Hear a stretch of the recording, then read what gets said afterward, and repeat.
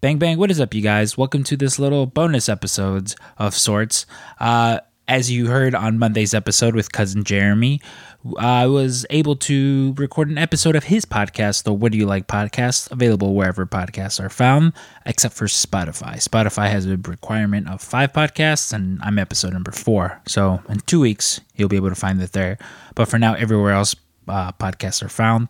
I recorded an episode of Cousin Jeremy's podcast with him over at the What Do You Like podcast, and it was pretty fun. It was a lot of Digimon, Yu-Gi-Oh, some Pokemon, but just all around kind of just talking about nostalgia, cartoons and things of that nature. It was a pretty fun episode that I recorded with him, so much so that I wanted to give you guys a little preview of that episode. So if you guys like what you hear, head over to the What Do You Like podcast and download the full episode. You know, give the boy a 5-star review, follow him on social media, and yeah, it was something that I was really excited for to record. And once I listened to the actual finished product, it was also very fun. Cousin Jeremy, very close friend of us here at the PWT Cast, and I just wanted to give his show a little plug. So again, this is not a full episode with Dave and myself.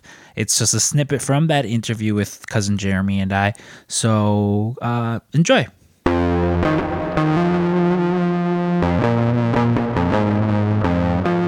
So I just kind of want to go into, when did you start watching Digimon right when it came on?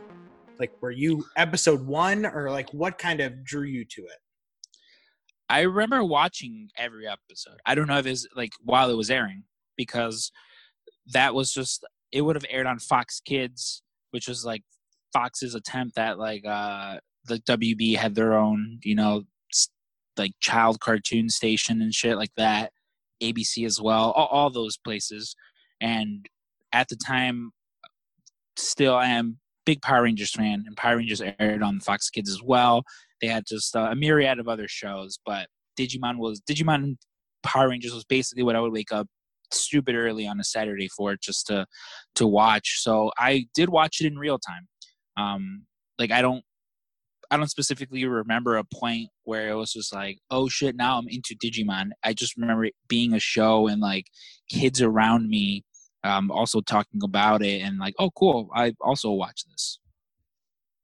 Gotcha. So there's a social aspect to it too, because if you didn't watch it that Monday at school after Saturday morning cartoons, you're left out. You're either pretending like you watched it or you're not involved. Yeah, I mean, very similar into like the way that I discovered Yu-Gi-Oh, because I discovered the show and like I had some of the cards, but I was under the impression this is just a thing me and my neighbors are into.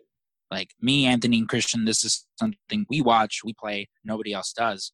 And then go to school and everyone has the cards and everyone's talking about the show, and I'm just like, whoa, like it's not just us like this like weird, specifically nerdy, like niche thing.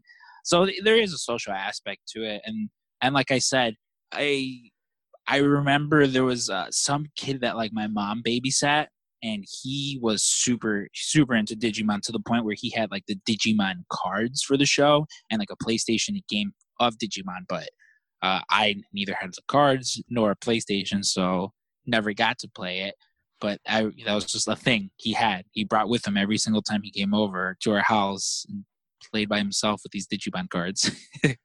You never played with him? No, it was a very weird card game. Like I'll say within, you have your Yu-Gi-Oh, Pokemon, Digimon, Yu-Gi-Oh for sure the easiest of the 3. Pokemon I've heard is easy to learn. I never did myself, and Digimon was very convoluted. I remember even as a child, very convoluted and not a successful card game by any means. And he also maybe only had about like 12. So even if we both knew how to play, I don't think that he had enough cards for the both of us to play. That makes sense. And I don't know this, again, my knowledge of Digimon's not strong, but I'm sure it was a situation where Pokemon has Pokemon cards and they're very successful. So some marketing company is like, oh, we have this great product. We need to get cards on the shelves. That's what's selling. Not really thinking about the actual game. Whereas like something like Yu-Gi-Oh, I think they very much thought of the game first. Because for Yu-Gi-Oh, did the cartoon come out first or did the card game come out So first? with Yu-Gi-Oh, funny enough, in the manga, like the concept of playing cards was like a one-off thing. Like the whole thing was they would play in the manga. The Pharaoh, for those of you unaware, the story of Yu-Gi-Oh is Yugi Moto gets a puzzle box from his grandfather. Finally solves the puzzle, puts together this millennium, this giant necklace with its pyramid with the Egyptian eye on it, and awakens the spirit of a 2,000-year-old pharaoh, Atem. And Atem helps him just become a better duelist, a better friend, a better overall person. In the manga, Atem played different games with different people. So the bad guys would fuck with him and his friends, and he would play a game of dice. He would play a game of Russian roulette. Yes, that is a thing. Just different games, but I guess the one that caught on the most was when they played Duel Monsters, an actual card game. So based on that, they kind of everything else fell towards like make it just about the card game. Okay. So I get a long way to answer your question is yes. They did the card game first and then the show, because even very, very on early into like the first season of Yu-Gi-Oh, there's almost no rules even with their card game. Like it's just like now it's very you can only very much rules, and you can only do this if you do that first, and you can only do that if you do that and that. First season was just the Wild West. It was like, I'm just gonna play this card, and because I said, and again, it wasn't until it got more popular and stuff that they actually like, no, you fucking not.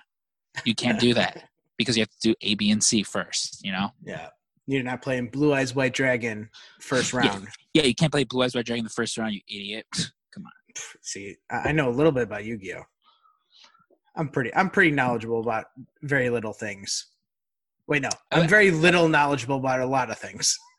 Well, hey, it's fine. You have really nerdy people like me who can inform you on these things. Absolutely. But I kind of want to get back into little Scrump on the playground. Yeah. Talking about Digimon. Yeah. Were you like known as like the expert of the playground? Were you, or was it very much a very egalitarian, basically just saying that was awesome, and just being really happy that other people are watching? Well, you know what? I was kind of a shy kid when I was younger. So I had friends. I would talk to them about stuff, but it was more so with like my neighbors and my sister and my cousins that they were the people that I would talk to and like about this stuff, because again, I was a shy kid. So even if, me and Jeremy have the same interests and stuff, it was like, I don't know, I'm not going to bother. And again, this would be in 2000. The show ran from like 2000, 2001.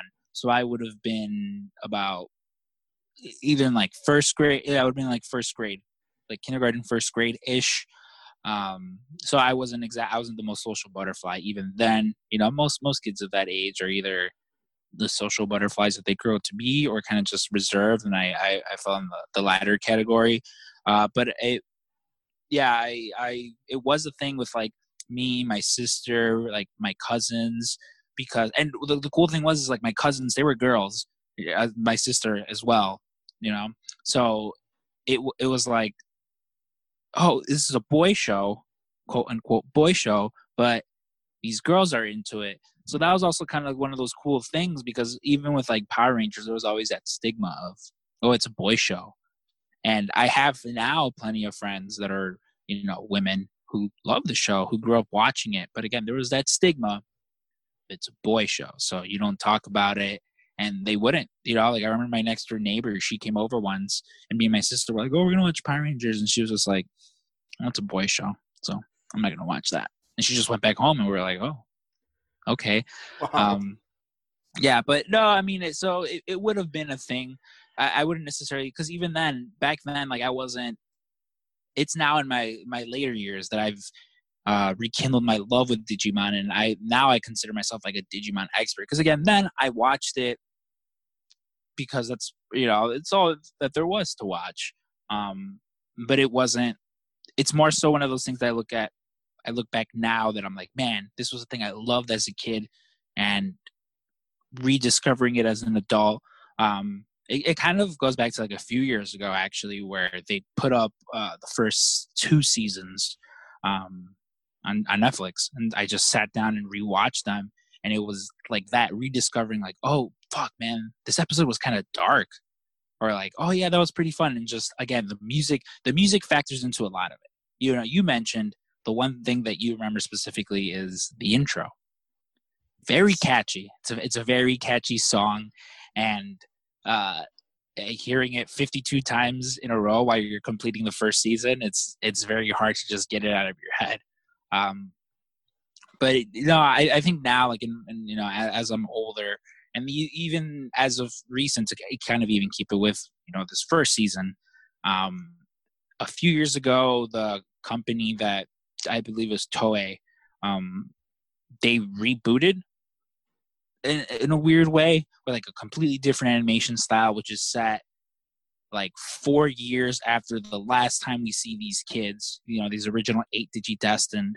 And it's kind of just like its own thing, its own continuation. The kids are like older now. They're like seniors in high school and shit. And it's very much like, oh, cool. Like they're closer to my age, or not closer to my age now, because we would have been about the same age, like show wise. But just seeing them like grow up, and it's interesting. I'm not sure if that's like canon specifically, but it's interesting to see like, oh, okay, this is where these character arcs are going. And again, it's just interesting to see like, okay, this is realistically where these people would have gone. Like, for instance, I'm not finished with the series, so forgive me if anyone's listening to this, like, you fucking idiot, you're getting it all wrong. But there's the character of Joe, he's like the nerd in the group, always studying, super book smart, super about school and books. And at one point, when all the Digimon have come back and stuff, and everyone's super excited to have their Digimon partner back, he's kind of just like, okay, but like I have to study, like I have to do all this bookwork stuff, and breaks down at a certain point where he's just like, how long do I have to be a fucking Digidestined and try to save the world? Like, I've got my own life, I've got a girlfriend, I got school, like fuck off. I have my own stuff to do. And that is a thing that like you have to think about, where at least to me, these 8 kids get thrust upon, they get told like, hey, you have to defend this digital world, which, okay, they're kids. When you tell a bunch of 10 and 11-year-olds you have to save everything, then they do. And just every now and then, this thing keeps coming back, and they keep having to fall into it. But at this point, they're growing into adults. And, what was a fun adventure when you were 10 it might seem like a chore now that you're, 17 going on 18, and you're trying to get all these exams so you can go to college. And so it's just interesting, at least from my perspective, to see that like, oh, you do see these kids from little kids to like now older adults, and just seeing everything. Again, it's pretty much sticks to canon what's going on. I don't know if it's exactly canon, but just at least from my perspective, interesting to see like, oh, I guess I've grown up with these kids, because I was watching them when we were both the same age. And although now I'm 27 and I got a few years on them, pretty interesting to see where most of those characters wind up, and how much of the things, as much as things change, things still stay the same, in the sense of like still like a struggle over who is the leader of this group and who is it.